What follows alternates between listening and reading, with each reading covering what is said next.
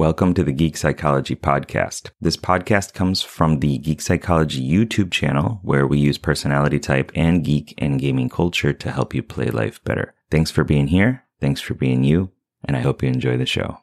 As an INFP, your ability to connect with others on a deep level doesn't make you a social butterfly, but rather more like a truly empathetic spirit. What's up, legend? It's Sherman here from Geek Psychology, where I help INFPs to utilize their personality type to improve their life for self-development. And today's question is, people often think INFPs are shy and introverted, but I love connecting with people. How can I balance my social nature with my need for alone time? First, we need to debunk the understanding of an INFP as a solo character that has no connection to the outer world. So we have this difficulty, okay, as INFPs, which you probably know, that we are feelers. We are focused on how our decisions impact people, starting with ourselves. How does this feel internally, introverted feeling, based off our values? We're trying to decide, is this a good choice or a bad choice? How does this resonate with me? And then how does it impact other people from there? So we are very emotional, very feeling-based, evaluative people. And yet people are draining. People tire us out.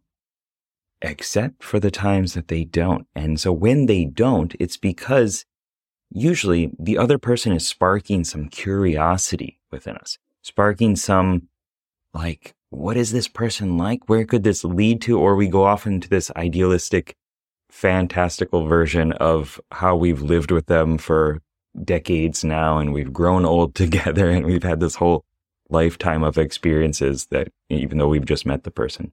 But I've met plenty of talkative INFPs. I have been talkative at times. It also depends for me if I'm in a Japanese speaking environment or an English speaking environment. And what that means for you is that different parts of us come out at different times based off the environment. So if you are with your family, you act differently than when you are with your best friend or when you are in a new environment. I was going to say a club or a bar or something like that if you go there. So knowing that different parts of us become active at different times, we can appreciate that sometimes we just want to be in the solo mode, in the defensive, resonating soul, introverted feeling aspect of ourselves. And that's okay. Remember, it's introverted feeling. It's not extroverted feeling. It's not vomiting forth emotions. It's going inward and trying to piece them together and understand them. But we also have our extroverted intuition. This is our auxiliary function, what I call the innovating explorer in the RPG model. And this is that exploratory character that gets excited about all the different possibilities, all the different options, all the different ways that life could pan out and expand. And that is usually the character that is active when we feel bubbly, when we feel a little bit more chipper, a little bit like high energy, overly caffeinated kind of feeling. Well, that's usually tied to extroverted intuition, because that explorer will keep you young. That explorer will keep you youthful and childlike in a lot of ways, because it is always wondering. And that curiosity is something that if you have ever met a child, you know that they are usually just full of questions.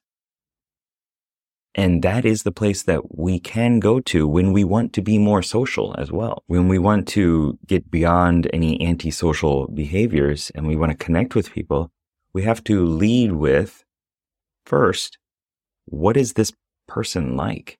Like if you treat them as an alien, this is one exercise that I recommend within the INFP masterclass, infp.geekpsychology.com. Lead with that and say, well, if I never met this person, if they were from another planet, what are they like? What do they do? What do they eat? What do they want in life? What are their desires, their fears? And of course, going in too heavily on those questions can turn some people off. Use that energy though. Use that creative joy that we have to understand deeply how the person feels. Just remember that your alone time is really important too, because that's when we piece everything together. And if you know that that is the process, you know that that's the cycle, the seasonal changes, then you can leverage that for self-understanding. I used to listen to like club music from the beginning of the day because I knew at night I was going to go out and I had to be like desensitized to it. That was my method of doing it. Whatever way works for you, if you know you're going to go out there and be social, then build up those reserves. Expend your energy, which actually you will get refueled through doing it because it's an exciting creative process. You just need to get used to the feeling of it being different. And then maybe the next day, take some time to process it. Journal, write about it, write a story, do some art, do something that is processing all those new patterns that you've gained. And eventually, if you're like me, you're going to want to know what's in the box. You're always going to want to explore more about what is going on outside. And it's going to actually feel more exciting and rejuvenating than it used to. So that is my perspective on how I would balance socializing and self-alizing. Let me know down below in the comments what has worked for you, maybe what you're struggling with. Oh, also, if you want to learn more about your personality type, go to inowfeelpositive.com and get the 5-day INFP Soul Journey email course. It's completely free, and it'll teach you about all these different parts of yourself so that you can be happy and live the life that you want. All right, good luck, have fun.